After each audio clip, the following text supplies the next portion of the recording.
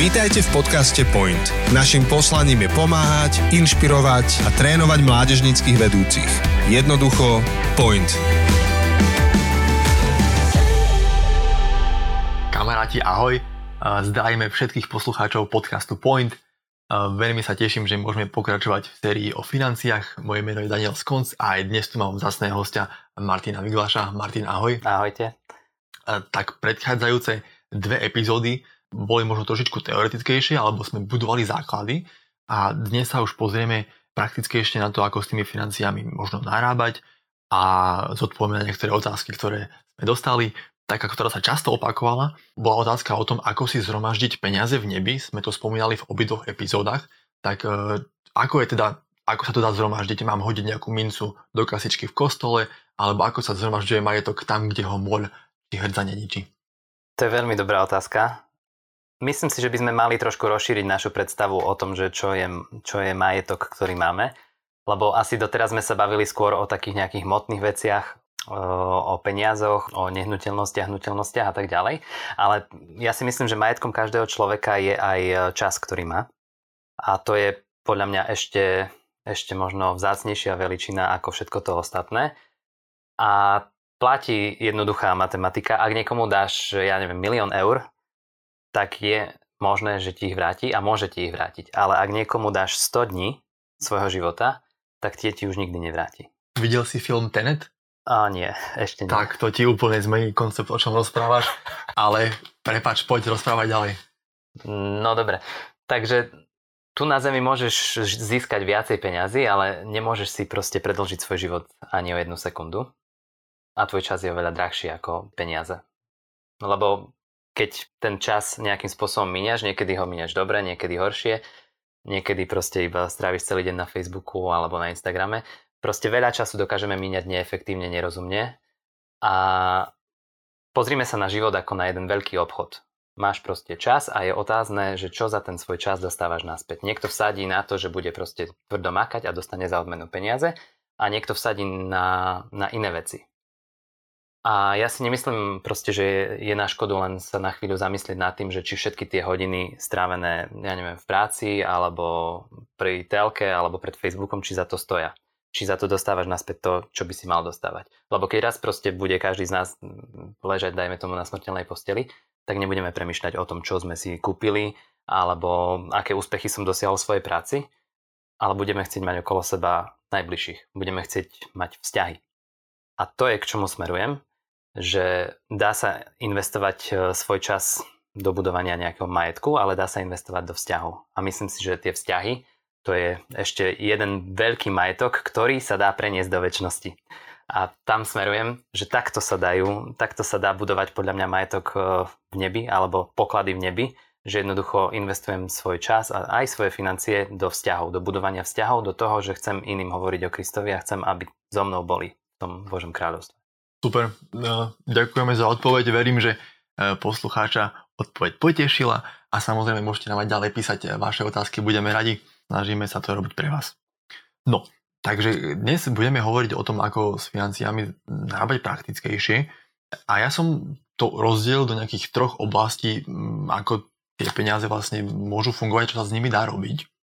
Tak ich najprv musíme teda jasne, že zarobiť, potom ich môžeme minúť, alebo ich môžeme nejakým spôsobom ušetriť. Aby sme ale ich mohli... Alebo ich môžeme ešte dávať. Aj ich môžeme dávať. To je pekné. Tak tomu všetkému sa povenujeme, ale aby sme to mohli vôbec robiť, musíme ich najprv získať a zarobiť. A tu vlastne v kontexte služby by mohol vzniknúť prvý problém alebo dilema. Často mladí vedúci riešia, či ísť na celé leto zarábať, alebo ostať a pomáhať v zbore, robiť tábory, či venovať čas počas roka brigádam, predsa len aj to je zodpovedné. Povedzme si na rovinu, že mladí ľudia sa snažia rozmýšľať zodpovedne, našetriť si niečo na školu vysokú, keby chceli cestovať, keby si chceli založiť rodinu. Ale berie to čas v tej službe a aká je tam, neviem, zdravá miera alebo nejaká odpoveď na tento problém? No myslím si, že odpoveď sme už trošku načetli v tej predchádzajúcej odpovedi. Budovať majetok a budovať vzťahy v nebi môže byť aj to, že jednoducho obetuješ svoj čas a nepôjdeš zarábať peniaze na brigádu, ale jednoducho ho stráviš v zbore, v službe, na táboroch a tak ďalej. A myslím si, že to je veľmi hodnotné a veľmi správnym spôsobom strávený čas leta. Samozrejme sú prípady, kedy proste si človek potrebuje nejakým spôsobom zarobiť a proste ho čaká možno vysoká škola a je zodpovedné sa na to pripravovať samozrejme. Niekedy sa to dá sklbiť, niekedy sa to nedá sklbiť, ale nešiel by som asi do toho, že teraz budem zarábať len peniaze na to, aby som si našetril na budúcnosť a každé leto strávil na nejakej brigáde v Nemecku a tak ďalej, alebo proste hoci kde inde, nemusí to byť Nemecko. A jednoducho sa odsekol od vzťahov, lebo vzťahy sú to, čo si myslím, že je budované na večnosť a peniaze jednoducho áno, potrebujeme ich pre život, ale možno sa dajú získať aj tak, že nemusím celé leto stráviť na brigáde, ale strávim tam len mesiac a tak ďalej. A pri tej brigáde mňa to vždycky tak zastaví, že mladí ľudia idú na brigádu robiť niečo, čo pravdepodobne ich žiadnym spôsobom neposunie v ich kariérnom raste, alebo tak. A ja neviem, či idú do nejakých mraziarní, alebo proste niečo také nejaké bežné práce, ktoré ich neposunú. A zároveň, ale podľa mňa je v dnešnej dobe kopec možností, že by mohli, dajme tomu, stážovať. Možno nie až za také nejaké veľké peniaze, alebo možno ani nie za žiadne, ale mohli by získať také schopnosti, ktoré by ich potom v dlhodobom horizonte posunuli oveľa ďalej a spôsobili by to, že si dokážu zarobiť peniaze napríklad popri škole a tak ďalej. Čiže ja by som aj v tomto veľmi zvažoval, že či nie je niekedy lepšie, ja neviem, keď sa zameriavam, ja rozmýšľam v IT, pretože toto je môj trošku svet, že namiesto toho, aby som išiel na brigádu do mäsokombinátu alebo hoci kde, tak by som išiel hoď na neplatenú stáž do nejakej IT firmy a môže sa stať, že po mesiaci dvoch, a možno, že skôr, možno, že neskôr, príde od nich ponuka na nejaký part-time job a zrazu začnem popri škole, si budem vedieť celkom dobre zarobiť na tú školu a je to podľa mňa oveľa lepšie, ako ísť robiť niečo, čo mi potom do budúcna nejakú hodnotu nepridá. Čiže to je taká jedna poznámka ku tým brigádam, čo mi napadá. A druhá, tu vlastne som už povedal, že treba veľmi rozlišovať medzi tým, aby som sa nezameriaval len na tie peniaze a zabudol na tie vzťahy, ktoré v zbore mám. Mne to tiež osobne by mi to vadilo, keby každý rok som nemohol zorganizovať vlastne, nie že by som organizoval, ale že by sa nedal zorganizovať v zbore, dajme tomu mládežnícky tábor práve kvôli tomu, že všetci mládežníci vybehnú zarábať peniaze.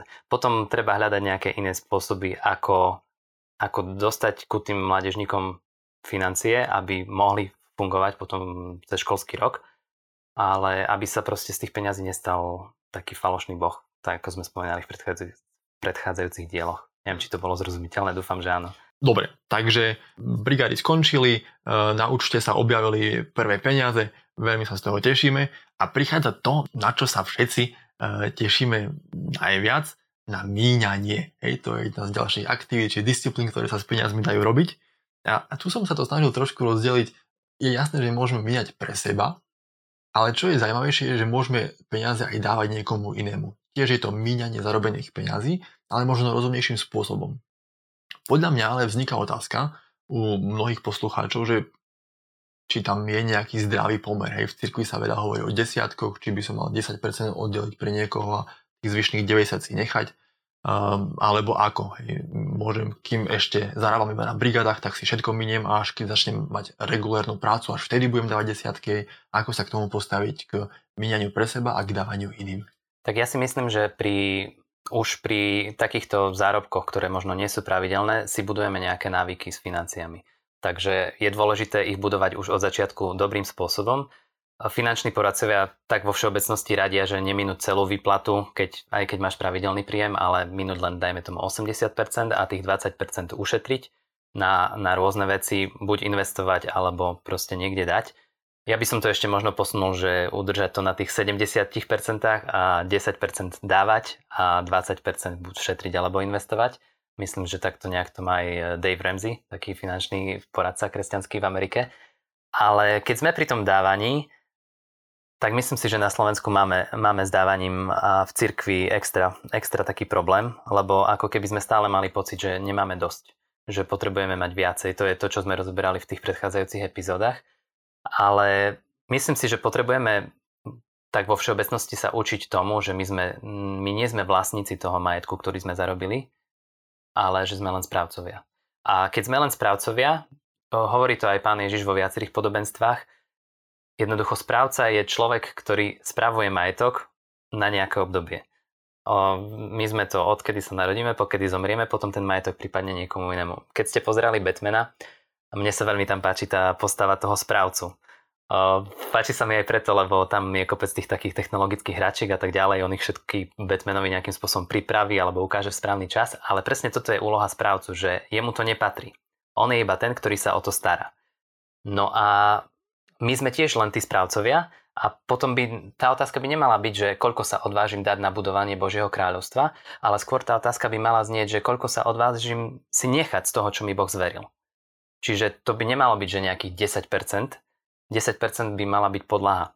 Niektorí hovoria, že 10% to je starozmluvný princíp a my sme už v novej zmluve a presne ja s tým úplne na 100% súhlasím. Ak toto Boh vyžadoval od najchudobnejšieho Izraelitu v starej zmluve, my sme v novej zmluve a tu by to malo byť oveľa viacej. Práve preto by to mala byť len podlaha.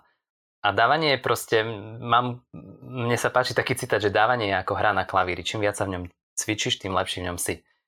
Jednoducho my sa potrebujeme učiť dávať a vzdávať majetku, aj v súvislosti s tým, čo sme sa bavili v tých predchádzajúcich epizódach, že my vieme, aj keď to nevidíme, že sme zaslepení majetkom a keď sa ho vzdávame, tak prirodzene tým hovoríme, že Bože, máš pravdu a my sa potrebujeme vzdávať toho majetku. Myslím, že veľmi prirodzené je pre nás peniaze míňať na svoju vlastnú spotrebu, o tom sa nemusíme baviť, to je asi každému jasné. Asi tá oblasť dávania bude trošičku náročnejšia aj je to také viac boľavé možno pre človeka sa tých peňazí vzdať, ale vidíme, že je to dôležité, že je to dobrý cvik a návyk a ja možno budem teraz trošku osobný a skúsim sa ťa opýtať, že ako pôjde tebe, alebo ako máš ty stratégiu pri dávaní. Ja viem, že každý človek má trošku inú a možno, že nejakým tvojim príkladom môžeš inšpirovať iných. No to je veľmi, veľmi dobrá osobná otázka na dávanie. Asi by som to povedal, že najdôležitejšie je si uvedomiť, že vlastne kde v cirkvi, ja to beriem z kontextu cirkvi, čiže kde sa nachádzam a veľmi sa mi páči taký jeden citát, že pokiaľ nie si ochotný dávať peniaze do svojho zboru, tak čo v ňom ešte robíš? Asi je to v zmysle tom, že ak dokážeš dôverovať svojmu farárovi tom, že ťa vyučuje vo veciach, kde sú to otázky života a smrti nie dočasného, ale večného. A keď mu v tomto dôveruješ, tak prečo mu nedôveruješ s peniazmi? A zároveň, keď mu nedôveruješ s peniazmi, ako je možné, že mu dôveruješ v tomto? Jednoducho to sú nejakým spôsobom spojené nádoby. Takže v prvom rade si myslím, že keď dávať, tak by sme mali dávať do svojho cirkevného zboru. V mojom ponímaní, mne sa veľmi páči, ako to má jeden môj kamoš v Bratislave v ich spoločenstve, kde dávajú 50% ako keby do svojho zboru, z toho všetkého, čo sa vyzbiera, a 50% von zo svojho zboru. Ja osobne som si to aplikoval do svojho života asi tak, že ja mám oddelený proste účet, na ktorý vždycky mi z výplaty odíde nejaká časť peňazí a z toho účtu potom chcem dávať. Z toho účtu dávam či už do svojho zboru, alebo keď vidím nejakú potrebu. Musím povedať, že ešte v to nemám úplne tak systematizované, ako by som to sám chcel, ale tiež sa to učím, tiež je to v nejakom procese. Ale mám vyslovene oddelené tie peniaze.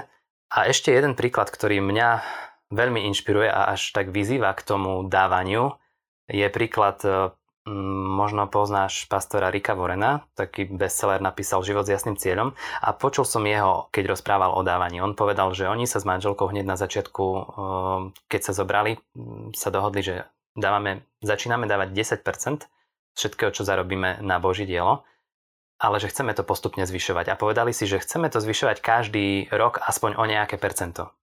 Ako, možno to bude len 0,5%, možno to bude len 0,1%, ale proste chceme to zvyšovať.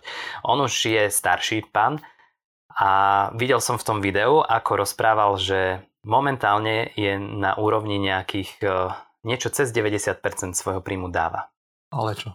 To je niečo, čo mne akože vyráža dých. A samozrejme, že my si hneď povieme, to je americký kontext a on zarába toľko, že potom z tých 8% dokáže vyžiť alebo 10%. Áno, ale napriek tomu si myslím, že je to ohromné, že dokáže toľko dávať viem, že jazdil na starej Toyote, jednoducho neinvestuje do vecí, ktoré nie sú podstatné, ale investuje do vecí, ktoré pokladá za dôležité a dáva. Dáva to vlastne do svojej cirkvi, do svojho zboru a dáva to na misiu a tak ďalej. Čiže toto je pre mňa taký príklad, ktorý je hodný nasledovania a tiež sa snažím nejakým spôsobom navyšovať tú čiastku dávania alebo tu, čo si oddeľujem, že chcem dávať každý rok nejakým spôsobom. Nehovorím, že sa mi to vždycky darí nejak rapidne navýšiť, ale toto je to, k čomu chcem smerovať. Čiže stále to nejakým spôsobom navyšovať. Dávanie podľa mňa musí aj bolieť. Jednoducho musí bolieť, lebo proste my sme materialistickí ľudia, sme zaslepení ľudia tými peniazmi a toto je liečba. Áno. Ono, keď človek zarobí na brigáde 200-300 eur a chce dať aspoň tých 20, 30, 40, tak to je nejaká čiastka, ale potom o 5-10 rokov, keď už si úspešný biznismen, programátor, zrazu zarobíš 2000, tak už to je tých 200 eur, 300 je tých 20, 30, 10 krát viac a je to trošku boravé, ale je to nádherný spôsob, ako sa zbaviť toho materiálneho vnímania sveta, že nie som tu len sám pre seba, ale sú okolo mňa iní. A presne ako si mal, tiež som mal jedného vlastne kamaráta, tiež je z Bratislavy a ja som videl na ňom príklad, ako dával. Aj keď som bol na strednej škole, tak mňa veľmi povzbudilo, ako nás pozval na pizzu alebo do kina a stále vravel, keď vy raz budete zarábať, tak pozvete ďalších, hej. A potom vraveli o tom, že ako keď mu prídu už peniaze, ktorý začal pracovať, tak hneď mal čas oddelenú, presne ten istý princíp, že mu odchádzajú. Čiže ja som videl niekoho staršieho, ktorý bol v tomto zodpovedný a tu chcem apelovať možno aj na vás. Vy ste, mnohí z vás, čo to počúvate, pracovníci s mládežou, ste lídri vo svojich spoločenstvách, idete vzorom. Tak my tu sedíme dvaja a s Martinom sa rozprávame, že máme nejakých známych, ktorí nás takto ovplyvnili a vy môžete byť príkladom pre mnohých ľudí, ktorí sú okolo vás svojím zodpovedným prístupom k financiám. Tak vás k tomu chceme povzbudiť. No a tým sme sa vlastne dotkli aj témy, ako možno viesť ľudí v oblasti financií, ako to vyučovať. V podstate veríme, že takým zodpovedným príkladom je to veľmi rozumné. Tak myslím, že dneska sme už vyčerpali čas aj obsah dnešnej epizódy, tak poďme sa pozrieť, o čom sme rozprávali. Vedel by si to, Martin, nejakým rýchlym spôsobom zhrnúť pre nás? Skúsme to. Na začiatku sme sa bavili o brigádach a o práci a o tom, že náš čas môže byť a je pravdepodobne vzácnejší ako financie a musíme veľmi rozumne rozmýšľať, že akým spôsobom ho investujeme. Niekedy musíme ísť na brigádu, lebo sú na to nejaké okolnosti, ale vždycky treba rozlišovať, aby sme mali aj ten priestor na službu v našej cirkvi v zbore. Potom sme sa bavili o tom, že sme správcovia Božieho majetku a že vlastne aj všetko, čo zarobíme, tak v podstate nepatrí nám a je len na nás, koľko sa z toho odvážime si nechať. A plynule sme potom prešli do toho, že teda mali by sme z toho, čo aj zarobíme, alebo z tých peňazí, ktoré máme, aj dávať. A potrebujeme nejakým spôsobom hľadať možnosti, ako dávať, ako navyšovať svoje dávanie a ako sa takto oslobodzovať od toho materializmu, ktorým sme spútaní asi všetci ľudia. Super. No a už nám ostáva iba nejaká výzva na záver. Výzva na záver je, že ak ste ešte nikdy nedávali zo svojich peňazí niekomu inému, tak vás vyzývam, aby tento týždeň ste to skúsili a aby ste začali plánovať, akým spôsobom by ste mohli pravidelne prispievať a dávať svoje peniaze, či už do svojho cirkevného zboru, do svojej mládeže, alebo na nejaký sociálny projekt, alebo do nejakej misijnej organizácie. Ale dávanie je správne, je to biblické a máme to robiť. Tak vás chcem do toho pozbudiť, aby ste tento týždeň nad tým rozmýšľali a našli ten spôsob, ktorý bude fungovať pre vás. Martin, ďakujeme veľmi pekne za tvoj čas. Vážime si, že si opäť prijal pozvanie byť hosťom. Myslím, že nás čaká ešte o týždeň jedna epizóda, kde túto tému financií už pravdepodobne uzavrieme. Ďakujem aj vám, všetci naši poslucháči, a teším sa na vás ďalší týždeň. Ahoj. Ďakujem, ahojte. Toto je záver ďalšieho dielu podcastu Point. Ďakujeme, že ste si nás vypočuli. Tento podcast zastrešuje tréningové centrum Kompas. Naším poslaním je pomáhať, inšpirovať a trénovať mládežníckych vedúcich. Jednoducho Point.